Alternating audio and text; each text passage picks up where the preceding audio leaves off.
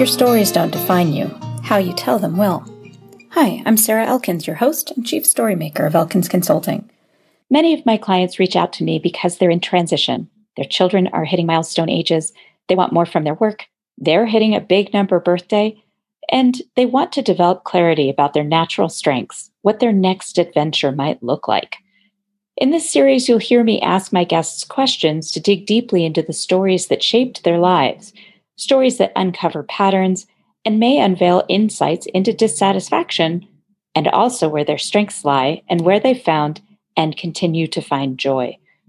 This podcast's intention is to have listeners think of their own related stories and how they tell them, discovering the internal messages that are limiting their success, and discovering how to shift their stories so they become positive life lessons to move them forward. If you're curious about what it would be like to work with me, visit elkinsconsulting.com and schedule a one-time 90-minute StrengthsFinder session. Well, our listeners know that I love to have personal referrals and introductions to bring people onto this podcast, and this is absolutely no exception. My brother, Eric Elkins, introduced me to Avril Beckford, and she's up in Toronto, Canada. And I know our listeners are just going to find this conversation insightful and funny and inspiring. So, Avril, thank you so much for joining me today. Thank you so much for having me. Absolutely. So, as I kind of warned you, I always ask my guests to share something about themselves that most people might not know about them. Do you have something in your head? I thought about it and I kept on thinking about it. And a few things popped into my head. One of them was that I studied computer science, but I never worked in it. So that's one thing. And then I've lived in 3 countries. I lived in the US, specifically New York, for almost 2 years. I've lived in Canada, in Calgary and Toronto. And of course, I was born in Jamaica. Wow. Okay. Yeah, I think I knew that you had lived in New York City for a little while from our first conversation. Yeah. But computer science, wow, that is something that catches me a little bit off guard, just having spent a few minutes with you talking about books and reading and people and how much you enjoy people. So that leads me right into kind of a segue here. Why computer science? Was it something that somebody else suggested you do? Yes, it was kind of one of those things I had done before I left Jamaica. I had a couple courses. And you never want to let anything go to waste. So I continued with that. And then I decided I didn't want to work in computer science. And then once again, I didn't want it to go to waste. So I studied management information systems. And I still have worked. Do you think that you've used those experiences, though, in your current work? Absolutely. Because one of the things that was always drilled into our heads with computer science was always like when you're going to do something for a client, you're always supposed to reinterpret what the client says to you so that you're on the right track. Because a lot of time what the client says, and they think they mean is not necessarily how it's communicated to you. So that has served me well. And then in computer science, there is this command, if then. And you see that all over the place. So, and the one that I still use how many years later, garbage in, garbage out. So in the context of reading, I'll say to people, right, if you want to benefit from your learning, you need to look at the kinds of books you're feeding your mind with, garbage in, garbage out. No kidding. It's interesting, though. As much as I agree, because of current events and what people are ingesting in terms of content and what's coming out of their mouths as a result and their behaviors. And at the same time, I just like most people, I grew up not understanding what bias and judgment was necessarily. I didn't think I was being judgmental. I didn't think I was being biased until I worked at a local library here in town. And there was a woman who would come to check out books, and she'd check out a stack of romance paperback novels every week. Mm-hmm. And she'd go through the whole thing, the whole stack, and come back and get another one the next week. And I was kind of surprised because she seemed very bright and warm. And I thought, why is she reading what I considered garbage? So I guess that's where I'm going with this is what garbage is kind of an interesting word when it comes to reading because it's so subjective. And I actually kept recommending certain books to her. Like I had just read a really good biography of Ruth Reichl, a food editor, a food writer for the New York Times and other famous publications. And I recommended it to her and she says, thank you. And then she keeps checking out all these romance novels. And then I recommended Ahab's Daughter or what Ahab's Wife, I think is what it was.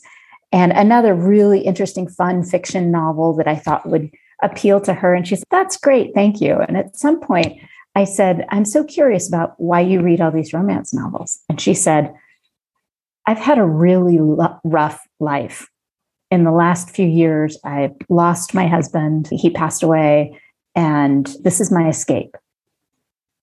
And I remember thinking, I was being so judgmental about what she was reading, and I was just so glad she was reading. Yeah, I totally get it because that's absolutely true. I have friends who are maybe high-powered lawyers and whatever, and the job is just stressful. So they like a nice chick flick because it's escape, right? And a lot of people read these kinds of books because of the pandemic. It's been tough on all of us. Like I read everything. I love a good romance novel. I read everything. I read sci-fi. I've forced myself to do that. And it's interesting we're having this conversation because I've learned so much from fiction. Because I look at books a little bit differently than most people. So most people just read the books and so forth instead of fiction. Like I actually look at the characters and the life they lead. Well, what do they do in their lives in this book? And sometimes you can learn really good things. Like one of my favorite books now, the lead character is an assassin. That's not a word. That's not a word the profession. But I admire his brain. So the reason why he's the top assassin in the world is that preparation. He studies his craft. And also he talks about going on Duolingo and speaking with natives so he can get the accent if he has to go to a foreign country. And he's always learning all these things. So for me, I strip away what he does for a living. And he has a code of conduct, so he won't kill women, he won't kill children. So getting into this. But it's interesting just pulling away what he does for a living and then look at his code of conduct. So it makes him a far more complex character. You can't just make a decision about who he is off of one data point. You're collecting all these different pieces of him to better understand the complexity of his character. Yeah, and that's exactly right. I think there have been 45 books so far in the series, and I've read all of them. Wow. And I'm so bad that, let's say, so I always pre-order them. And I know that at midnight, the book is going to be in my Kindle. And I'll wait for that book to drop, and I'll read it and then go to my bed. I love it. Well, this leads me to two different questions. First, let's share with the audience what you do, the kind of consulting and work that you do, the services that you provide, so that we give a little context for why we're talking so much about reading and books and all of the things we get out of reading, regardless of the genre or the method. Okay, so I finally settled on 3 distinct things that I do. So we'll put them in 3 buckets. So the first one is that I have a podcast called One Problem. So all of these are related because they're all about learning. So my guests come on, they present a problem, and they have 6 minutes to provide their solution. And there's no money in it. It's just my contribution. It's a way for us to learn from each other. So that's pocket 1. Pocket 2 is that I've finally changed the language. So the tagline is reimagining how leaders read books. So essentially, let me repeat that. Reimagining how leaders read books. Yeah. Oh, I love that. Okay. So essentially, I teach leaders to read in such a way that will shave hours off their reading time. So it's about leadership reading. That's the term they use. So you're reading to learn what you need to know. And most of the time, when you go to a nonfiction book, you have questions you want to answer or you have a problem you want to solve. And I want to give you a statistic for your listeners. Someone did a study of decades ago, actually, Russell Stover, and he found that on the average page of a nonfiction book, only 4 to 11% of the text carries meaning. 4 to 11%. That's one sentence. So the training that I do, they figure out it's just in time. So they figure out where in the book to go to get what they want, whether it's the solution to a problem or answers to the questions. So once they find what they need, they're done. And also a big focus is on application. So then the third pocket is that I have a membership site. It's called The Art of Learning. Now, on that site, I have what's called bookish notes. So a bookish note has some book summaries, part of a book summary, but it has discussion questions. I love to group books together because I always say to my clients and my readers, because I have a blog, that when you want to learn a topic, you can't just read one book. You need to read at least 5 books to gain perspective. So I also have a section called Avil's Musing, where I rant about something or just share my wisdom. And then what I do to make it interesting, I combine the bookish notes based on themes to form a course. So when you take that, you'll have like at least 10 different perspectives. So you can form your own opinion. Like too many people, they do not think critically. They just accept what people say to them. Mm-hmm. So now I put them in the situation where you have to decide. Here are 10 different perspectives. You may see some similarities. You may see things that are at odds with each other. Mm-hmm. What are you going to believe? Wow. I love that idea. And I have so many friends that are readers like that they just consume so much information. And I think having a tool like that to say, I want to learn more about change and transformation, restructuring. What books do I read over restructuring an organization and managing change in an organization? And I could see something like my friend Jeff Eichler wrote a book about shifting, and it was fantastic. And I would want to read that because I know him and I know he's just brilliant. But having 3 or 4 other books that talk about the same concepts but have different approaches could really make it so that what you present to your organization as a consultant or as an internal change manager or innovation, being able to present something, a more unique perspective based on what you've learned from 5 or 6 different people, different books, and then making it really applied to your own concern, your own organization. Well, that's brilliant. I love that idea. Yeah, and there's something else I want to add. So even though you want to learn this topic, you need to step into other industries. Don't stay in your silo. Let me give you a concrete example. So I have this membership site that I mentioned, and I want to learn how to grow my subscriber count. So I decided I'm going to read books on membership and subscriptions. So what I did, taking my own advice. So I've read a book on subscription boxes. I'm not going to be sending out any boxes. I'm up. But you know something? I got some unique things, right? Then I read about gym membership. Am I going to open a gym? No. But I just want to see what they do to keep their members. What tools they use and what doesn't work. Exactly. And now I'm reading about association membership. And I'm getting all this rich information. So I'm going to be reading about 15 books. I think I've knocked off 10 already. And then what I want to do, I want to come up with a strategy based on what would make sense for me, because all the information doesn't make sense. But every one of those books, you can get at least 5 good nuggets that would work for me. Mm-hmm.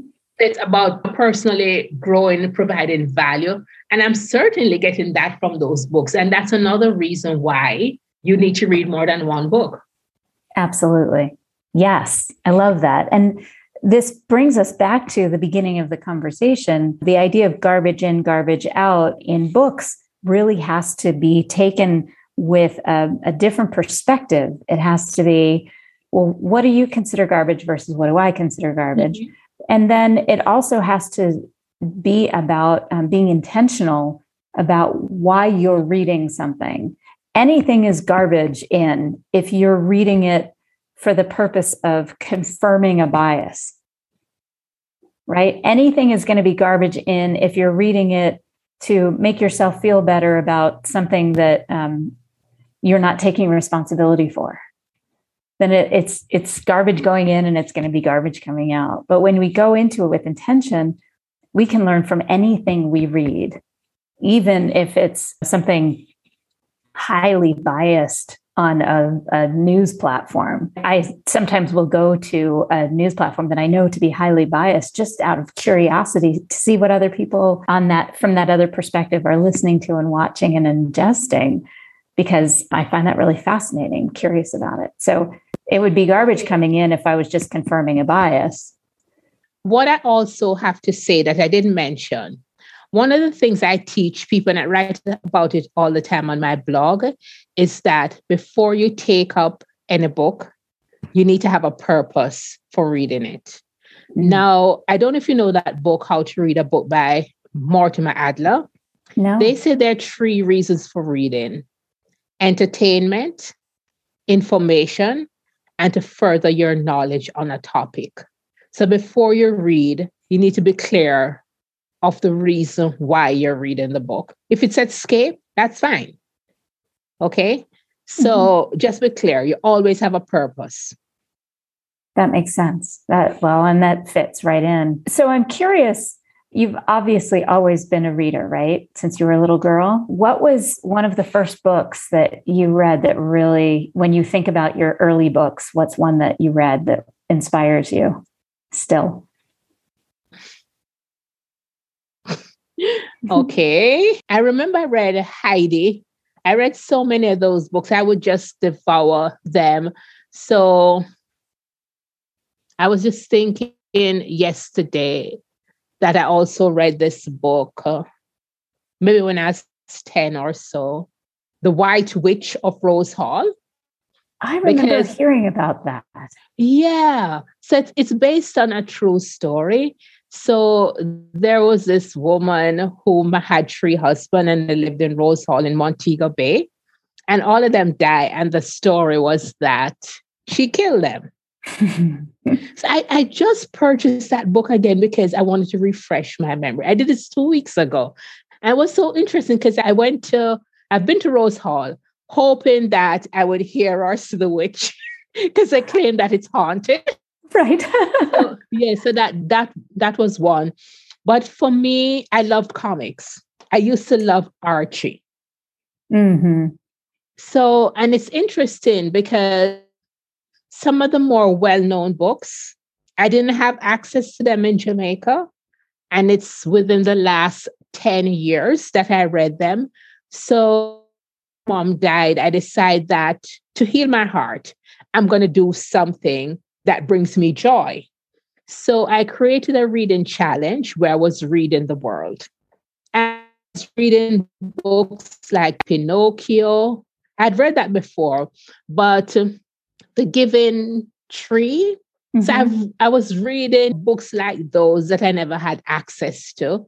And it was wonderful. Mm-hmm. So a lot of the children's books, I read them in the last 10 years, just because people kept on talking about them and I had never read them. So yeah.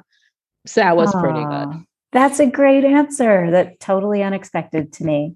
I hadn't thought about the fact that you wouldn't have access to the more, I don't know, well-known books, children's books and young adult books from growing up in Jamaica. And it's especially interesting to me because I was not really a reader as a kid. I remember starting to be interested in reading for entertainment when my brother introduced me to the Stephen King novels, really scary books. I read Carrie. I read Christine. They were scary and I loved them. And then I read a book by Anya Seton called Green Darkness. And it's a romance novel, but it had a storyline that I could really enjoy, get into. And it's in 3 parts. And the first part is in current present time. The second part is when they go into the past lives of the people in the first part. So it's reincarnation and stories of connections across reincarnated lives. And I remember just thinking that magical idea of connection was really cool. So that was really my intro to reading for pleasure because I hadn't really been into that. And then I worked at a local library here in Helena, Montana at the circulation desk when my boys were little. Mm-hmm. And I checked out every different book. I started reading biographies. I started reading nonfiction that I never had interest in before because I had access to everything. So for you to say suddenly the last 10 years, you had access to all these books and you started devouring them. I started listening to a lot of juvenile and young adult books on CD because I would go on road trips with our boys. And that's how I was introduced to the magic of young adult and juvenile literature that were novels, not picture books. So I love that you said that. And Pinocchio was the first one that popped into your head as you said that. And The Giving Tree, which I have rethought. I used to love that book. I don't like it anymore. Yeah. Yeah. I know. Because when you think about the message, yeah. Oh, I know. It makes me vomit a little in my mouth now that I think about it. But at the time, I could relate. But when you think of those children's books and how they brought you comfort in your grief for your mother, do you remember one in particular that was, I don't know, something that you still hold with you? Okay, so I wasn't just reading children's books. I was reading other books. The important thing was paying attention to authors from other country who are different from you. So the 2 books that really stood out for me, that impacted me, have nothing to do with children's books. So one of them was The Dew Breaker by Edwidge Danticat. I think she's originally from Haiti. And it's just one sentence that stood out for me. And it's something that people told me. So when my mom died, her friends were with her. They were taking her to the hospital and she died before she got into the car. And in that one book, the Dew Breaker, there was a scene where friends were sitting with this person who had just died. And my mom's in Jamaica. I'm here. And based on the stories that people told me, that brought me comfort that she wasn't alone. And they said they were toasting her and saying that, Eileen, okay, so they went into the fridge and they have this thing called sorrel. It's a drink that's popular in Jamaica, especially during Christmas time, very apropos. And they were drinking it. So they were toasting her and said, Eileen fed us in life and now she's feeding us in death. So that triggered that memory for me. And then the other one, the coroner's lunch. So this guy, it's set in Laos. So they were setting him up to fail. And they gave him this position that he was not qualified for. He was trained to be a doctor, a medical doctor. He was marginal at best. So they appointed him to do autopsies. I just couldn't kill anybody. Yeah. So then they were hoping that he would fail. And he was determined that he wasn't going to fail. And he found some old manual that explains you what to do. And he has the manual and he's looking at it while he's doing this autopsy. And that's how he's learned it.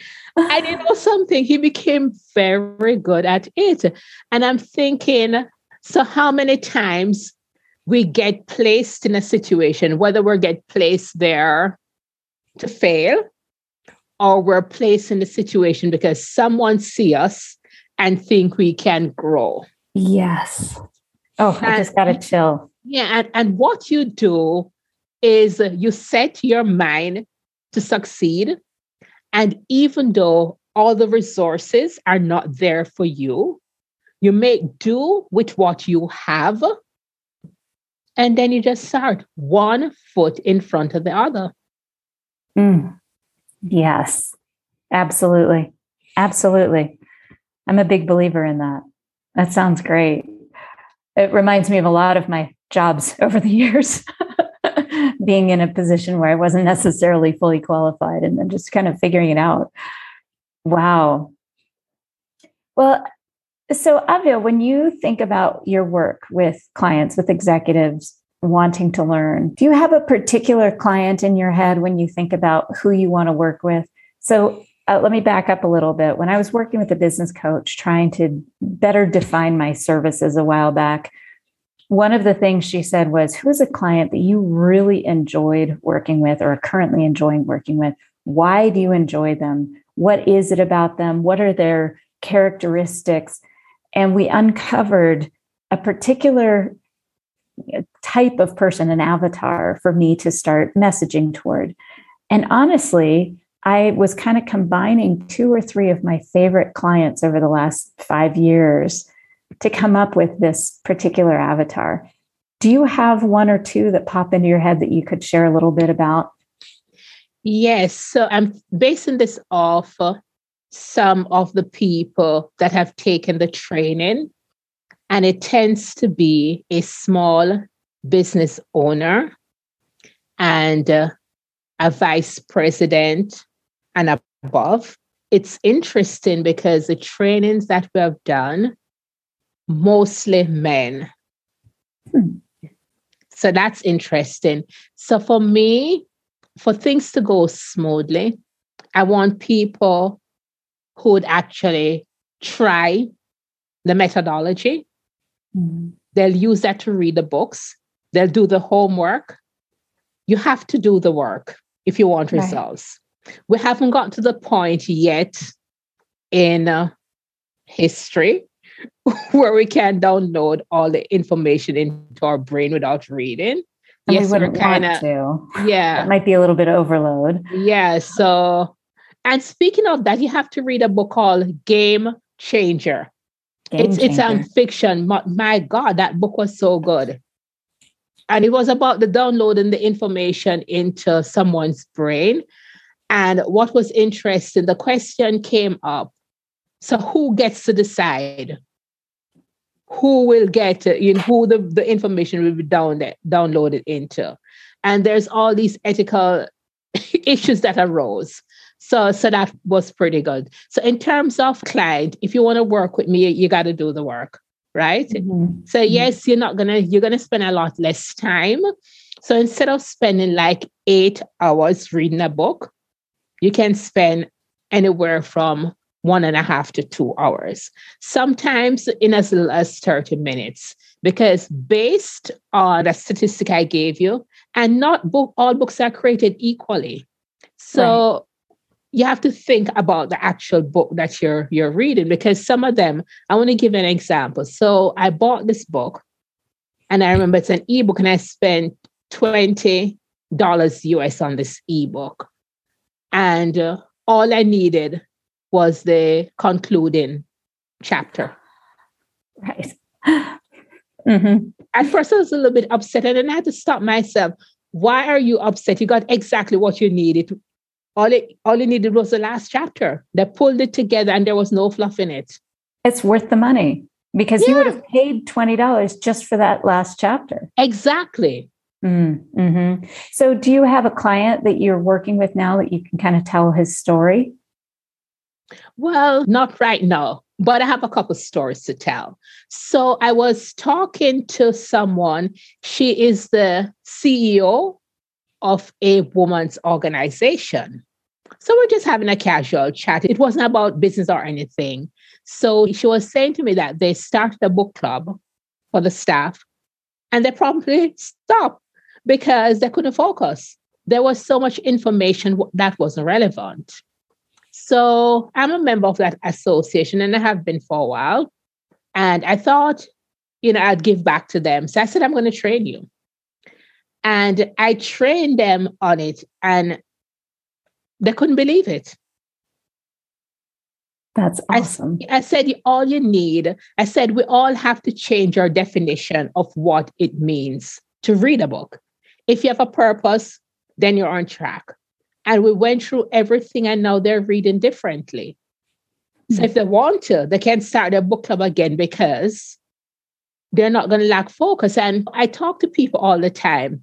And the three main reasons why they never achieve their reading goal: not enough time, lack of focus, and don't remember what they learn. Mm-hmm. And with the training that I give, it removes all those barriers because I'm big on application. When I go through the training with my clients, I like when they come with a problem at hand, okay? Mm-hmm. And then they're going to read to find a solution and then they apply it. Because it's very practical. You're not reading for the sake of reading. Exactly. I say to people, like, not reading a book and applying the ideas is like spending all day in the kitchen cooking a 5-course meal and not eating it. I can really relate to that. And when I say that, they get it. They totally get it. Right. You spend all this time. There are some books. It's interesting because when I worked at the library and I started just reading whatever was tickling my fancy, the purpose was simply just to read things that were interesting to me for information. That would have been your second category, reading for information. And I remember there was a point where I was reading a book that I really didn't like. I had gotten, a couple chapters into it, and it was fiction. I wasn't reading it for the purpose of gleaning anything in particular. People had said it was a great book. And after the second chapter, I thought, I am not wasting my time reading this. And I remember this vividly because I was laying in bed at the time and I put the book down to return it back to the library, put it in the return pile. And I said to my husband, oh my gosh, I finally feel like a grown-up reader. He said, what do you mean? I said, I am choosing not to finish a book. I've always finished books that I started. And now I'm realizing I don't need to waste my time on a book I don't like. It just doesn't make any sense. And what you're saying is that is right. If you're reading a book that isn't serving the purpose that you bought it for, don't waste your time and energy. Put it aside. Exactly. And it may fit the bill later on. I'm not suggesting getting rid of it or that it's a bad book. But in that moment, for the problem that you're trying to solve, put it down, walk away, get something that does serve the purpose. And another thing that we need to talk about, sometimes you're not ready for the content in the book.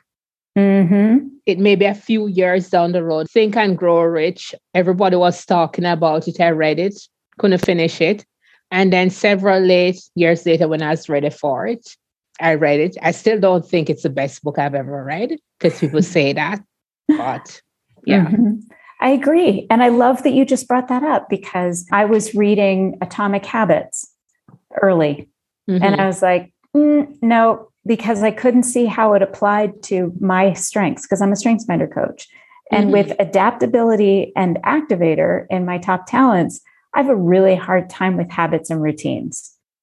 And when I try to put in a habit, something like when I was trying to finish my book and I tried really hard to create a habit around writing, it was like sucking my soul out of my body. It was miserable. And I really tried. And one of the things that I realized was that when I did get myself to do this routine, I wasn't inspired and my writing wasn't inspired. So when I first started to read the book, I was like, no, this really doesn't apply to me.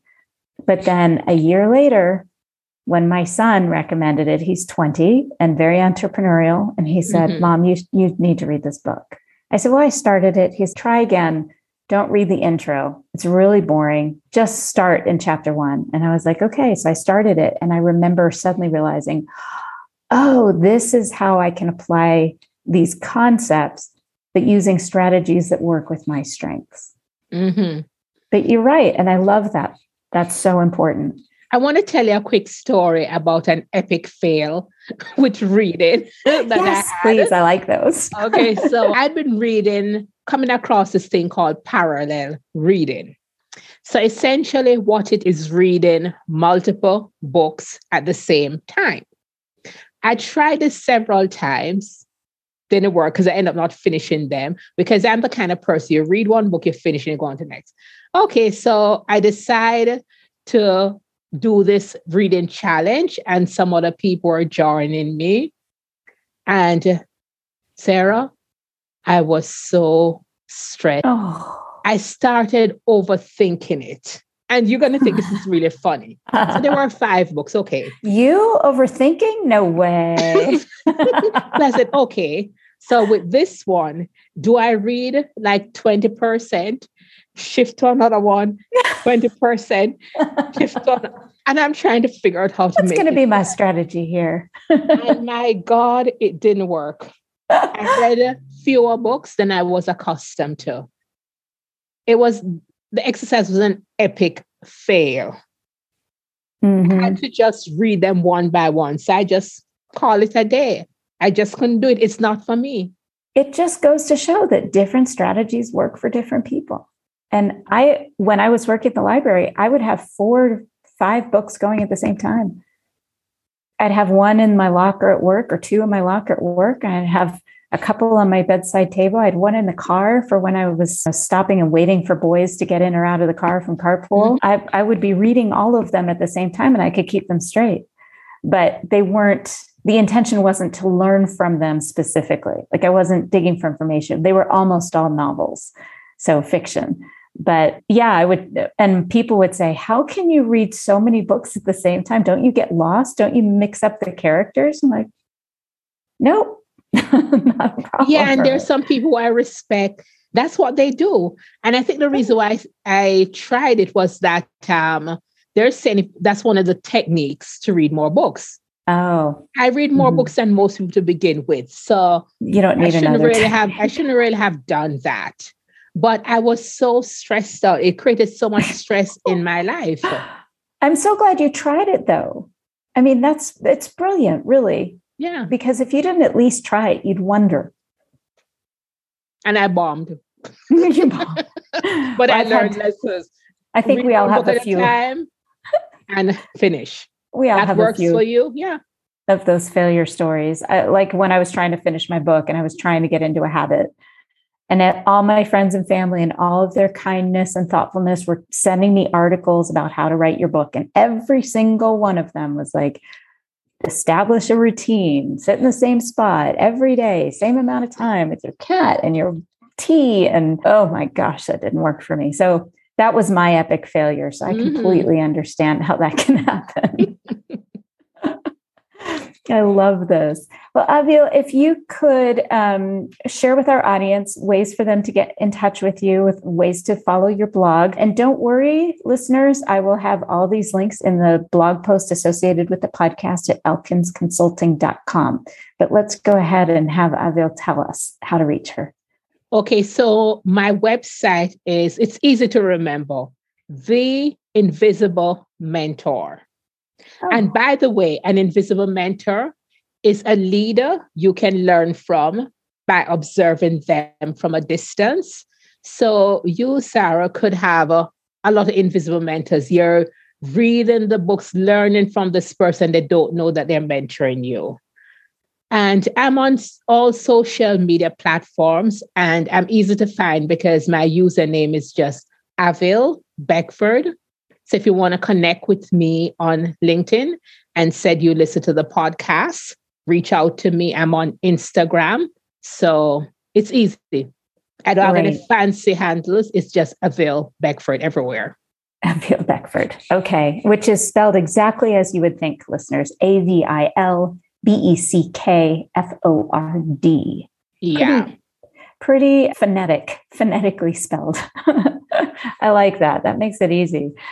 Aviel, thank you so much for joining me on the podcast. Your stories don't define you. How you tell them will. And you have been such a joy to just sit here and visit with. So thank you. Thank you. I love conversations like these that are not scripted, that end up wherever they need to be to end up. Agreed. Thank you. Thank you so much. Are you ready to start your story portfolio so you have the right story ready to share when the opportunity presents itself? When you're ready to get started, my book, Your Stories Don't Define You, How You Tell Them Will, is available in all the regular places, and the audiobook version is available on Google Play and on my website, elkinsconsulting.com. As a special bonus for listeners, the audiobook includes 2 songs recorded by my band, Spare Change, in my living room in Montana. Also on my website is a free podcast interview checklist. It's available to download to make sure you make the most out of your next podcast interview. If you enjoyed this podcast, please feel free to rate the podcast and leave a review.